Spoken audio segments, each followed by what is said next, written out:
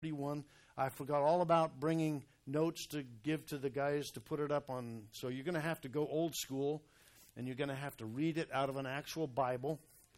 And thanks to Pam Quilla, I left my glasses at home, so Pam uses reading glasses that are very close to mine. So this is the most masculine pair of glasses she had. So if anybody has a problem with that, just see me afterwards. Psalm 131 is what's called a Psalm of Ascent. The Psalms of Ascent start in chapter 120 of Psalm, and they go through Psalm 134. And the Psalms of Ascent are psalms that it was like a playlist for the Jewish. You know, you ever gone on a road trip before? And you go on a road trip and you load your playlist down because you want it. My daughter runs marathons, and she will get out there and she will get playlists, ideas from people to play, and she'll have this extensive playlist. You've been on that road trip where you have a playlist. Well, this is the playlist of the Jewish people. As they are going to Jerusalem 3 times a year, they go up to Jerusalem to worship for these festivals, and this is what they sang. These are the songs. This is their playlist that they had as they went up to Jerusalem. Psalm 131 is, in my opinion, a very unique one. Wasn't actually the message that I'd planned, but last week as I was praying, just felt the Lord draw me to this afresh, and so wanted to bring this for you today. Psalm 131, read with me or follow with me. O Lord, my heart is not lifted up. My eyes, they're not raised too high. I do not occupy myself with things too great or marvelous for me, but I have calmed and quieted my soul like a weaned child with its mother. Like a weaned child is my soul within me. Oh, Israel. Oh, church. Hope in the Lord from this time forth and forevermore. Pray with me. Father, thank you for your word. Thank you for, Lord, for the reality that your word brings into our lives. Thank you, first and foremost, for the reality that your word points us to the finished work of Jesus Christ, to the gospel of Jesus Christ, to this wonderful good news that we are not, as we sang and have sung already this morning, we are not left on our own. As your children, saved by the wonderful grace of Jesus Christ, we're grateful this morning. Lord, I pray that you would both help me in my weakness to say and share something from your word that will be helpful. And I pray for those listening that you'd open ears to hear truth in a way that can bring life-giving change to them, I pray, in Jesus' name. Amen. You could sum up this morning this text. I will sum it up in a very brief phrase so you'll know what I'm basically saying this morning. This is what preachers call a proposition statement, a prop statement. It's good to have that right up front. Tell people, this is what I'm going to say. This is talking about a humbled, resting heart that puts all its hope in God. A humbled, resting heart. Now, in this case, I think it warrants having an anti-prop statement, if I could say it that way. The anti-prop statement would be this: a proud, exalted, complaining, grasping, discontented heart loses all hope. Do you ever have things go on in your life that you just don't get? Things that happen that you just, to this day, you think about, what was going on there? What was happening? Things that left your faith challenged. I know you probably do, and I know the church has experienced similar things, particularly in this past year. Challenges that you wonder, where was God in the midst of that? Last month I had an opportunity to spend a day with a very close friend of mine, Dan a guy named Dan Shubin. We called him Captain Dan because he was a Southwest pilot. He was a captain of a Southwest plane. And Dan was an amazing guy. Dan was, he was one of the most fit guys you'd ever find in your life. He was primarily a mountain biker and surfer. I surfed, so we had a great time surfing together, but he was a mountain biker, in which, as you can tell from my profile, I am not. But this guy was incredible. He would go mountain biking. He would fly. He would come home from flying, and he would get on his bike, and he would head up the mountains. Now, I'm in the foothills of Pasadena, and so right behind us are about 7,000-foot mountains. Dan would take off, and he would ride straight up the mountains, and then he would go across the mountains all the way. He would come back down. He had been, by the time he got home, had gone about 40 miles straight up and across. And he would, the amazing thing about that is he would always carry a tow rope with him, because he'd always find somebody on the trail struggling. And he would throw them a tow rope and help them get up a difficult section of the trail. I mean, that's just the kind of guy he was. So fit. He was one of the most joyful, mature men of God that I have ever met. He had so much joy in the Lord, and just a wonderful servant in the church.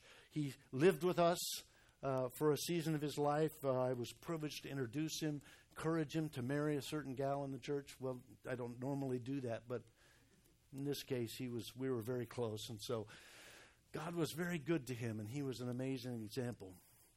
Then in 2007 or so, Dan was traveling home after coming back from a trip and was in a severe car accident and received significant brain damage, barely survived the situation, and lives to this day where he can't remember your name. He can't remember hardly anything. He looks very normal, but his mental capacity is gone. There's one thing that remains: joy. Joy and a love for Jesus. But to this day, I think about Dan and I think, Lord, what were you thinking? Why Dan, of all people? Why? You know, we would say, why anybody? But for me, it was like, Lord, why? Why would this happen? What could possibly be your purpose in letting something so drastic as this happen? Can you relate to that? I'll bet you everybody in the room today can relate to something in your life that's unresolved. See, to this day, as I was with Dan last month, and he wouldn't be able to recognize me until he would recognize my face a little bit, but he couldn't remember my name or any of our history. You've got things like that. And you ask yourself, Lord, what was that all about? What's going on here? Well, in this passage, this is what David is saying. He's saying, there's just so much I don't get. But Lord, I trust you. I put my hope in you. This is worshipers. David wrote this for worshipers who are ascending up to worship. And as they ascend, they're reminding themselves, and it's not about my ability to understand. It's about hope and trust in God. This is the heart cry of every believer ascending to worship. Kyle and Delitzsch translate these. The commentators that I was looking at one point translate this first word, have. They even put it in their English translation just like that. Have. It's just a word that means God, but it's an emphatic. In fact, to where it's placed in the text, it puts it in an emphasis, and that's why translators say, oh God. They're just crying out to God. Oh God, you've been there, right? Have. Oh God, what are you doing? What's going on? Oh Lord, would you reveal yourself? The psalm begins with this emphatic cry to God. Spurgeon said this about this little chapter. He said, it is one of the shortest psalms to read, but one of the longest to learn. Shortest to read, longest to learn. It's all about dethroning yourself and enthroning God. It's sanctification in a nutshell. Now let me remind you, let me reintroduce you to David, who's writing this. David is having a very personal interaction with God. He's humbling himself before God. He's doing that as opposed to being burdened down with all the weight of great matters or things that he can't understand personally. This is the reality of the battle we face constantly in our lives, to constantly kneel at the feet of Jesus and not enthrone ourselves. So I want to talk about three things this morning out of this passage. Number one, I want to talk about the heart of the king. Number two, I want to talk about the soul of a child. And number three, the hope that endures. So let's look at the heart of the king. First of all, look at this psalm and think about who's writing this psalm. Psalm's written by David. He is the king. He is the king. He is the greatest king that Israel's ever had in the history of Israel. He was a significant, gifted leader. He was arguably one of the greatest military generals in human history. He was an excellent musician, you guys will be glad to know. He had profound character, and he was a man of great integrity. He knew and he understood hardship. This great king understood what it would mean to be under hardship. He had to run for 10 years of his life after being anointed by Samuel. After Samuel anoints him, pours oil on his head and says, "You are the king of Israel. You're the next king of Israel." He has to run for the next 10 years knowing he's been anointed king. And he has to run from Saul, who is the current king, who's trying to kill him, of all things. Go figure. He's running, but never takes vengeance into his own hands. He comes oftentimes within a hair's breadth of losing his life. His close relationships, he experiences betrayal on a normal basis. He has to endure people cursing him to his face. He has to wait long periods of time before seeing God move. His wife and kids at one point were stolen from him. Anybody here experience that? Your wife and kids just stolen? Well, David experienced that. His enemies, he had to leave and go to his enemy's homeland because the enemy's homeland was safer than his own country. That tells you a little bit about the challenge that he was under. His best friend was killed. More than once, he has to grieve the loss of a child. He unjustly loses his job. His own son tries to kill him, and he lives and experiences the consequences of his own sin in his life. This guy understood hardship. He understood things where he would say to God, like he has in Psalm 130, "Lord, I don't get it, but you know what? I'm just going to bow myself at your feet and trust you, even though I don't get it. And to this day, Lord, I don't understand all that you're doing." No cynicism, no bitterness. He expresses profound humility. This is amazing.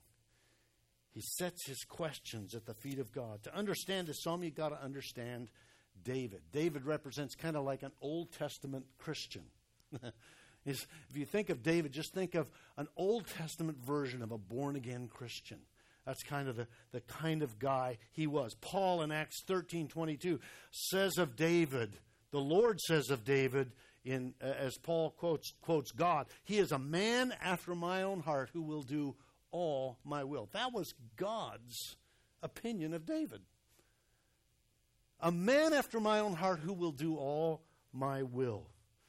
Part of David's story is his unwillingness to take matters into his own hands and to live his life differently. David is proclaiming in this psalm this willingness to humble himself, to walk humbly. He knows that God knows him intimately. Psalm 139, if you read Psalm 139, you remember that? Where David just says, "You know my every being. You know my coming, you going. You know everything about me." David's aware of that. He's not deceived. He doesn't think he's hiding from God in any way. This great king starts with his own heart. That's his starting point. Well, his starting point's God, but for him personally, he's starting with his own heart. I want to understand my own heart. I want to humble my heart before God. Beginning with yourself. Spurgeon said, what the heart desires, the eyes look for. Where the desires run, the glances usually follow. That's what he's saying in verse 1. Lord, my heart's not proud, nor are my eyes lifted up. There's a significant connection there between heart and eyes, heart and actions. You want to know why you do what you do? Look no further than your own heart. Look no further than down in there. Out of the abundance of the heart, what? What? The mouth speaks. Out of the abundance of the heart, you live your life. That's what he's saying. And David is this Old Testament, New Testament born-again man who understands it all starts right here in my own heart. And he understands that my actions, my eyes will follow what my actions, what my heart is desiring. My eyes will look at it.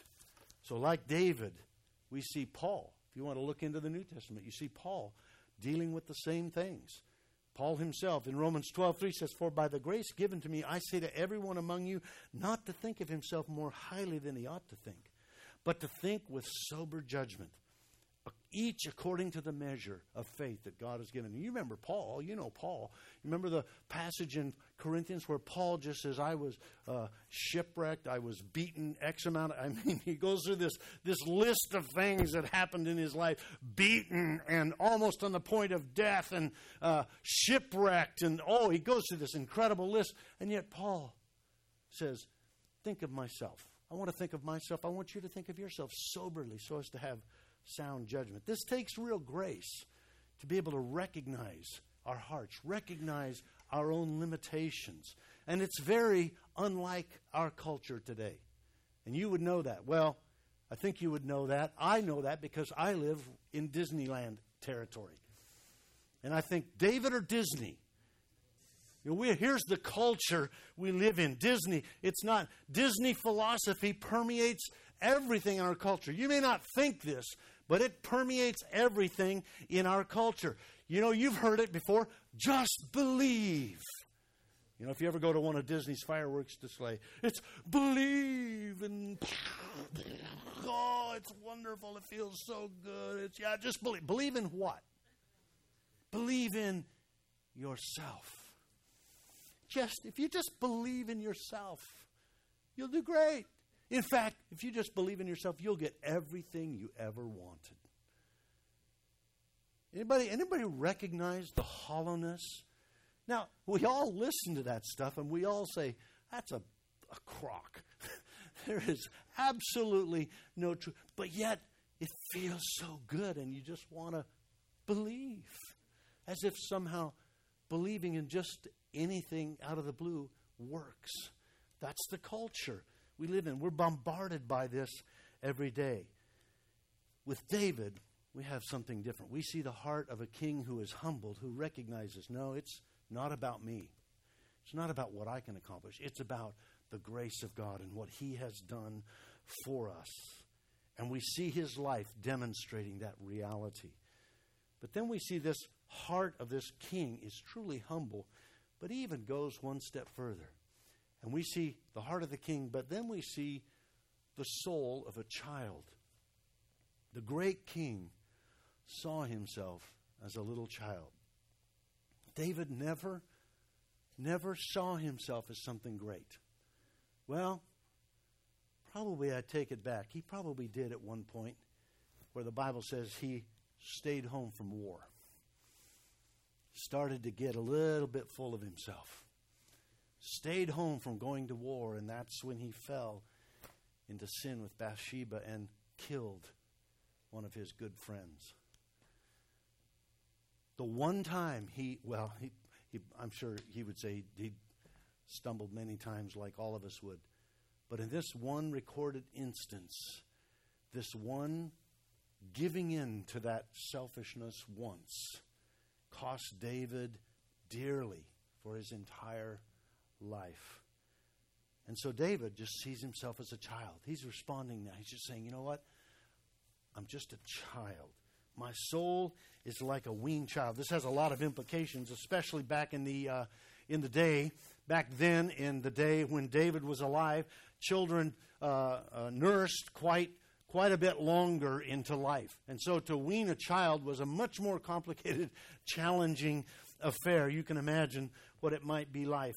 And there would initially be much fussing and demanding until the process was over and the child could rest on his mother without demanding immediate satisfaction. So are you connecting the dots there? I mean, when you stop and think about it, connect the dots that when you're as a weaned child and you're not demanding that immediate satisfaction, which is completely the opposite, again, of our culture, wanting immediate satisfaction. That's what our society and culture is all about. Well, this has significant spiritual implications for us too. Paul faced the same problem among the churches. In Hebrews 5:12, he says, "For though by this time you ought to be teachers, you need someone to teach you, again, the basic principles of the oracles of God. You need milk, not solid food." He's saying, why are you still nursing?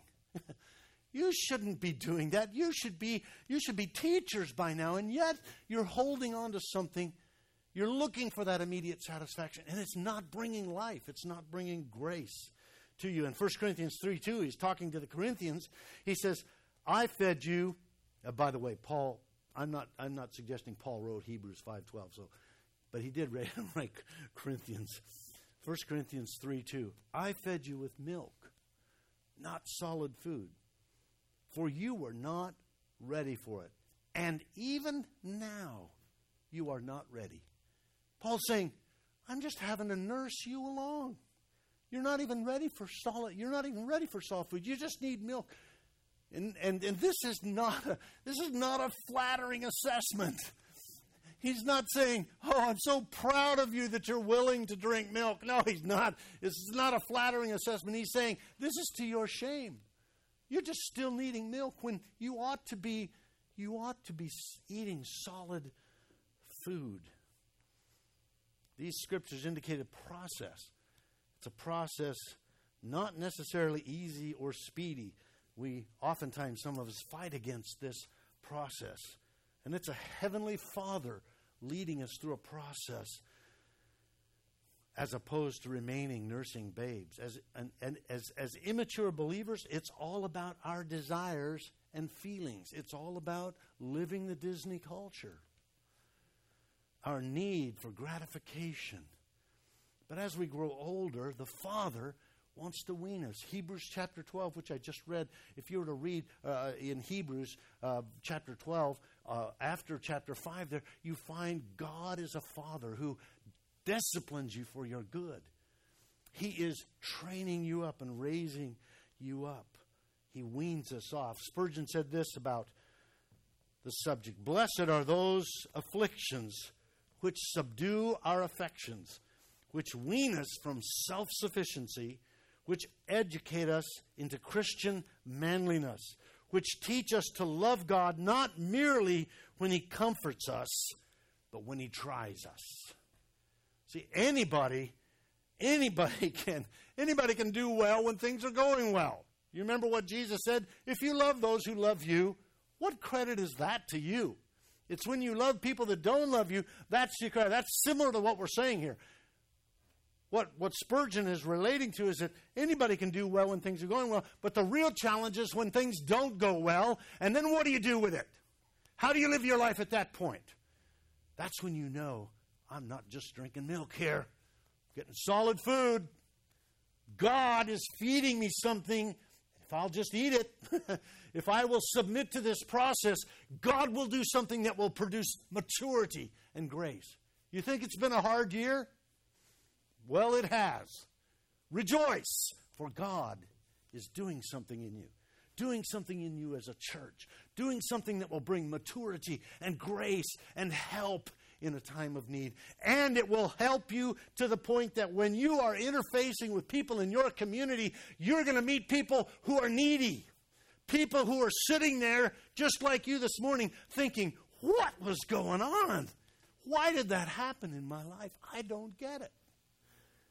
And they'll need someone to come along with a gospel truth, with something that will blow their minds, so to speak, as they begin to recognize God's at work here. God's doing something. You're in this community for a reason. Young people, you're in your schools for a reason. You're not just there going to school, get out of school so that you can pick a college and do your thing. No, you're there for a reason, for a gospel reason. Because God wants to mature you, and He wants to bring people into your life who you will look at and you will say, I know the answer to this. I can just prophesy to some of you young people today. You have had conversations at school, and you would say, I know the answer to what this person's asking or talking about right now. The question is, will we be bold enough to bring truth in those situations? What is exactly a weaned child like? Well, the weaned child gradually breaks the habit of seeing his mother just as a means of satisfaction. So for us, we no longer look to God just for what we can get from Him, but trust in His grace and His provision. We desire God for Himself, not as a means of just satisfying our wishes. It's a mature trust. To be a weaned child is to rest contentedly, patiently, hopefully in the Lord. Am I content with knowing God knows my heart? Or do I want to make sure other people see me and acknowledge me? Am I looking to get attention or affirmation from other people? Or am I looking to God to meet those needs in my life? Am I looking for recognition and acknowledgement? Or trusting God for those things? Am I constantly exalting my own opinions? Or am I looking to God's opinion as the overarching reality in my life? The Christian life is not a neurotic dependency.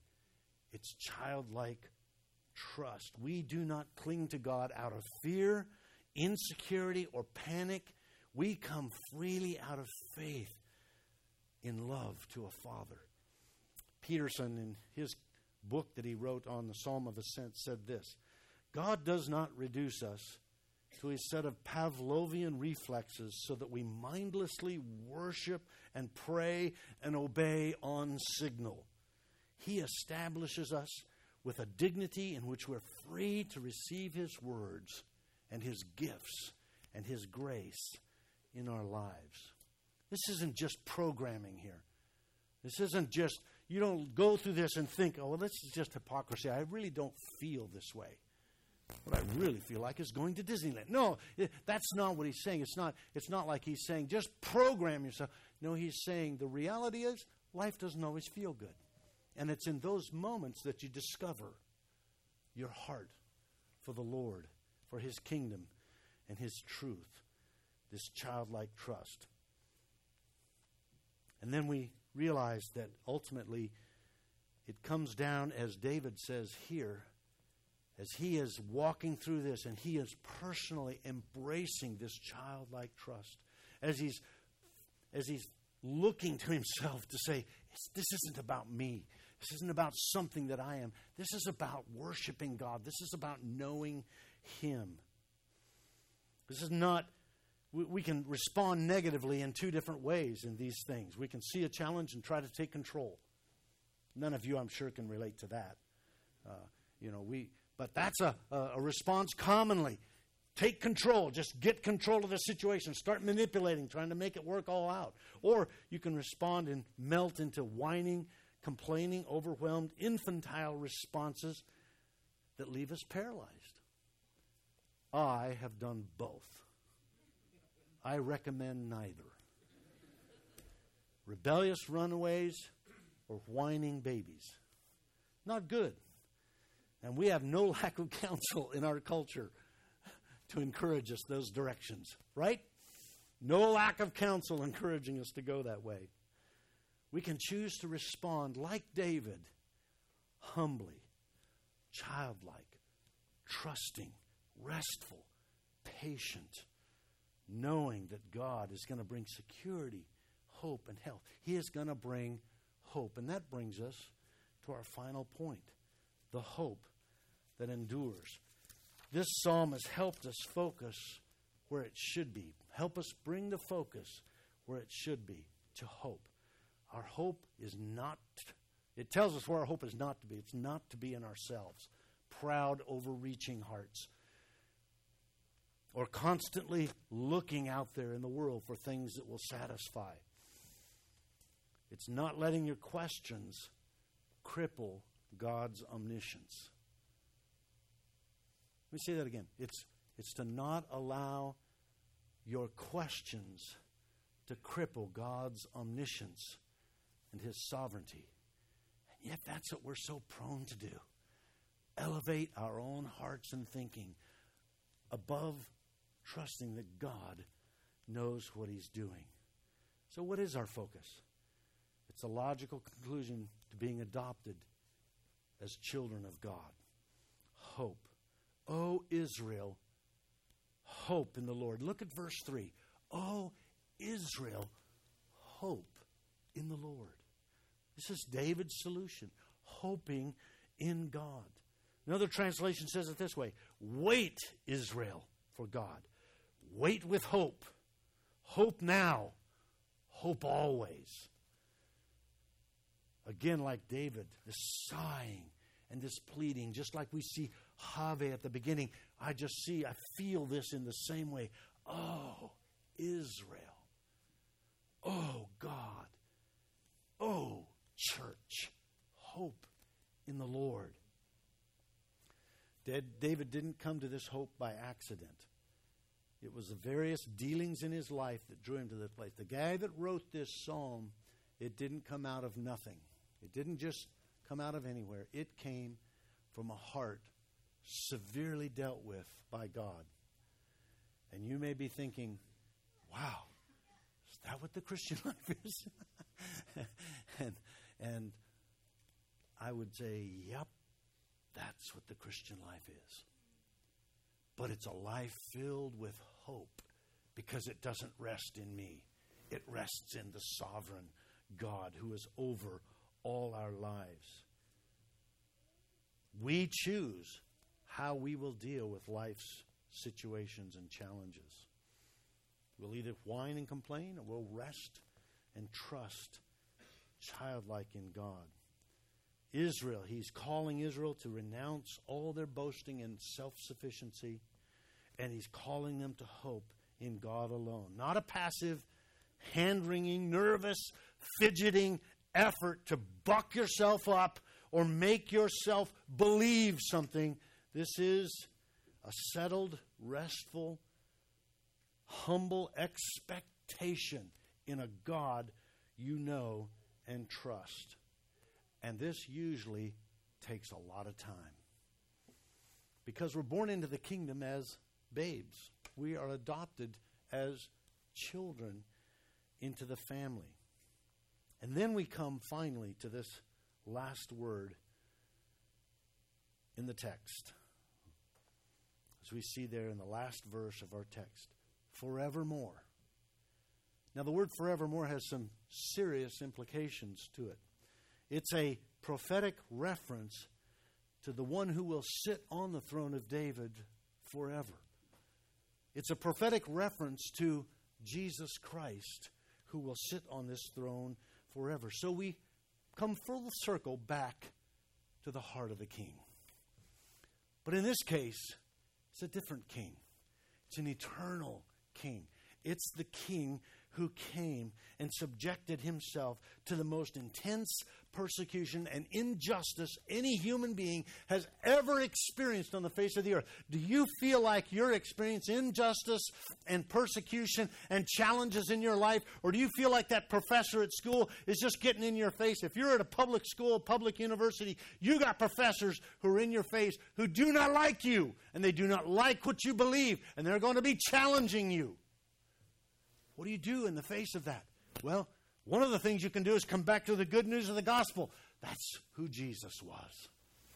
Jesus experienced that persecution. Jesus experienced all those things like us. He experienced the most egregious forms of injustice. Yet he refused to grasp. Like David, he refused to grasp. Philippians 2 said he didn't grasp his equality with God as something that was rightly his, but he let it go. And he took on the form of a man. God himself, as we're about to celebrate in a couple months, took on the form of a man. But that wasn't enough. He took on the form of a servant. But that wasn't enough. He took on the form of one crucified on a cross. Destroyed, crucified, rejected in the most brutal fashion that can be imagined. Even if you were to imagine something in our day and age, it couldn't get any worse than the cross was for Jesus. See, life as a Christian, Jesus said, take up your cross once a year and follow me. Is that what he said? Take up your cross at least monthly. Take up your cross once a week. That'll be sufficient. Now, what did he say? Take up your cross. Oh, come on. Take up your cross daily and follow me. This is what we're being called to. A life of dying to self. Now, we're not, most of us, probably, although some people in the world experience this. We're not ever going to experience that kind of a thing. But we are to die to ourselves for his sake. Refused to be proud, but made himself a servant. Listen, how can we have any hope before a holy God, a righteous God? Only in the sure knowledge that a Savior has purchased for us our forgiveness through the cross can we stand before this perfect, righteous, and holy God. This is hope. We have in Christ all hope because he has paid it all. All to him I owe. Because Jesus Christ died for you, you have confidence. Because Christ died for you, you have no fear. Because Christ died for you, you have assurance and safety. Because Christ is now alive, you have hope, no matter what the year's been like.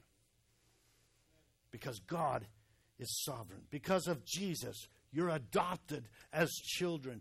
Your soul is the soul of an adopted child if you come by faith today in the finished work of Jesus Christ. This gives us true hope. Now, in conclusion, there are situations that defy explanation. No doubt. Conditions for which there is no obvious solution. They seem so profound and complex. At times, life is such that you just can't control what's going on. We're tempted to whine and sulk, or we can look in humility to God. Then there's those times when we know that God's at work with us, dealing with things in our hearts for years. The things that we know about ourselves that we wish were different, but we haven't changed fully yet. We know that God is at work, so let him work. Don't resist the discipline of God. Let him work. Allow him to bring change. Rest and trust. When your soul is stirred up to respond in all the old ways, rest, trust, hope. Psalm 31 is here, given to us by God through David to stir these things in our hearts, to bring maturity and help. So what is it causing you to strive today or want to take control or manipulate life? Personal or corporately? What are we struggling with the Father? These are all manifestations of our own need that God is dealing with and wanting to draw out. Where are we lifting our eyes to?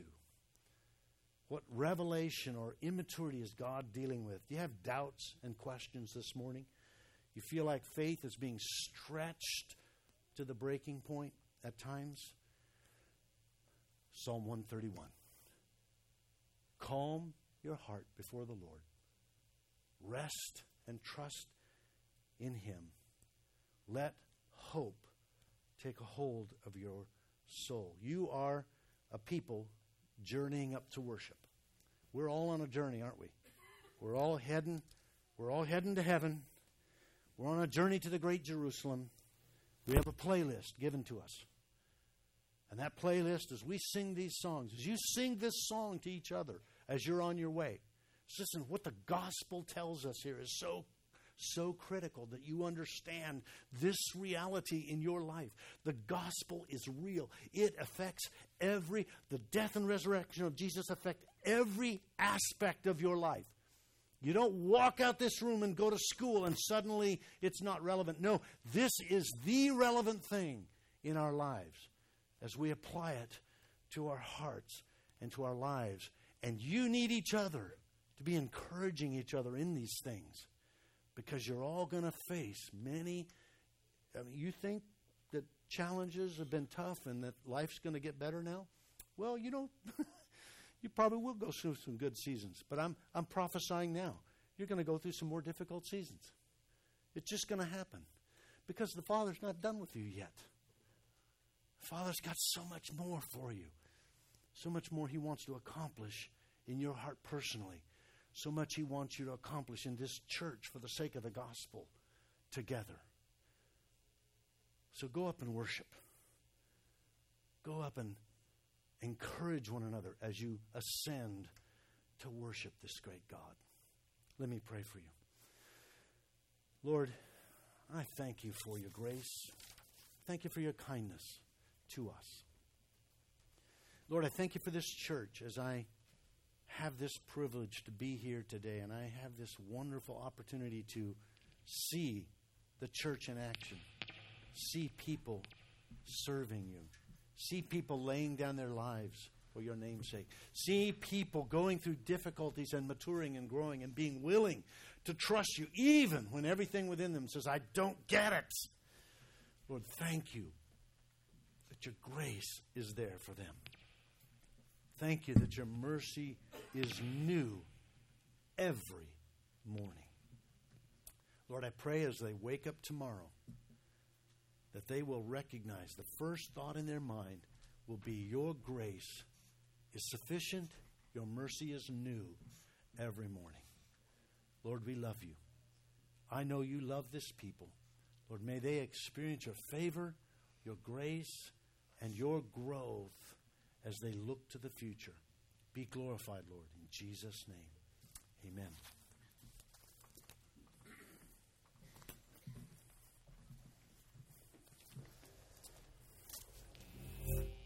I know that some of you hear this psalm and think that you might as well be asked to walk on water. That the idea of being this content and rested in the Lord for you right now feels like a feat that is beyond your capacity. As we celebrate 15 years, I will tell you that I have looked at this church as a bit of an outside observer and thought, what's happened here? How has the Lord blessed this church in the way that it has blessed this church? One of the things I see, and they don't get any of the credit, they don't want any of the credit, but I see these original families being taught the same lesson at the same time, and that was, these other people are not going to make you happy. These other people aren't the answer. This church that you're hoping to see planted isn't going to make you happy. There was this consistent turning of hearts back to the Father as the only source of contentment and the only source of fulfillment. So that even in these, germinating days of this church plant, when all tendencies point toward hoping in the creation of this perfect church that's somehow going to scratch the itch, right? And somehow going to help me grow in Jesus. There was this sense that the Lord was teaching in those early days that kept pushing these families back on God. So that even in their conversations with each other, those conversations were often pushing back on God. Not, let me be more for you, but the Lord is enough for you. That Psalm 131, is written about a man who has found the ability to be satisfied in God's sovereignty. And what Lynn was saying is that there's a subtle turn that takes place.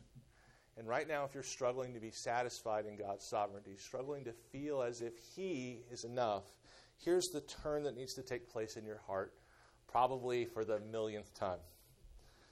There's a very big difference between saying God is sovereign and saying my Father is sovereign. From saying God is over all to saying my Father is over all, the one who loves me, the one who gave His Son for me. So as I introduce the table, I say to those of you who are struggling to find satisfaction in God, that what you need to hear this morning is that you have a Father who made a way for you to sit at His table forever. That you don't have a God who is sovereign, you have a Dad who is sovereign. A perfect Father who loves you perfectly in a way that no other human being ever will be able to love you. In Isaiah 55, the Lord, the Father, calls out and says, "Come everyone who thirsts, come to the waters, and he who has no money, come and buy and eat. Come buy wine and milk without money and without price. Why do you spend your money for that which is not bread, and your labor for that which does not satisfy? Listen diligently to me and eat what is good, and delight yourselves in rich food. Incline your ear and come to me. Hear that your soul may live, and I will make with you an everlasting covenant, my steadfast, sure love for David."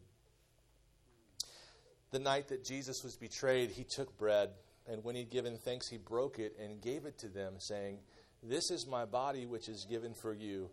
Do this in remembrance of me." And likewise the cup, after they'd eaten, saying, "This cup that is poured out for you is the new covenant in my blood." This table represents the price that the Father paid to be your Father, to be your full satisfaction, to be your anchor in every storm, to be the only thing that truly satisfies you. This is the initiation of an eternal feast that all who are in Christ will partake of, where everything in your heart that longs for hope and satisfaction and joy, it's all going to be fulfilled in Him. He's going to be the feast. And so this feast set before us is just an appetizer, just an initiation into an eternal feast in the kingdom. So if you're here today and you're struggling with this, man, I'll tell you, don't beat yourself up over it. I'm here with you. I struggle to find my satisfaction in God's sovereignty and not in how I'm doing professionally or how I'm doing financially or how my marriage is doing or how good of a father I am. I struggle with all those things too. That's why I need this consistently to remind me that the feast that my heart really longs for, it's already been prepared. So this morning, I pray that you will see that at some point in your life, Jesus has come to you and offered Himself to you, that you understand that your sins brought Jesus to the cross, that Jesus had to die to save you from your wickedness, from your waywardness, and understand that He did that to bring you into the household of the one who would bring you total and complete satisfaction. If that's your story, if you remember that, if that's happened to you, I want to invite you to partake in this table this morning. Come.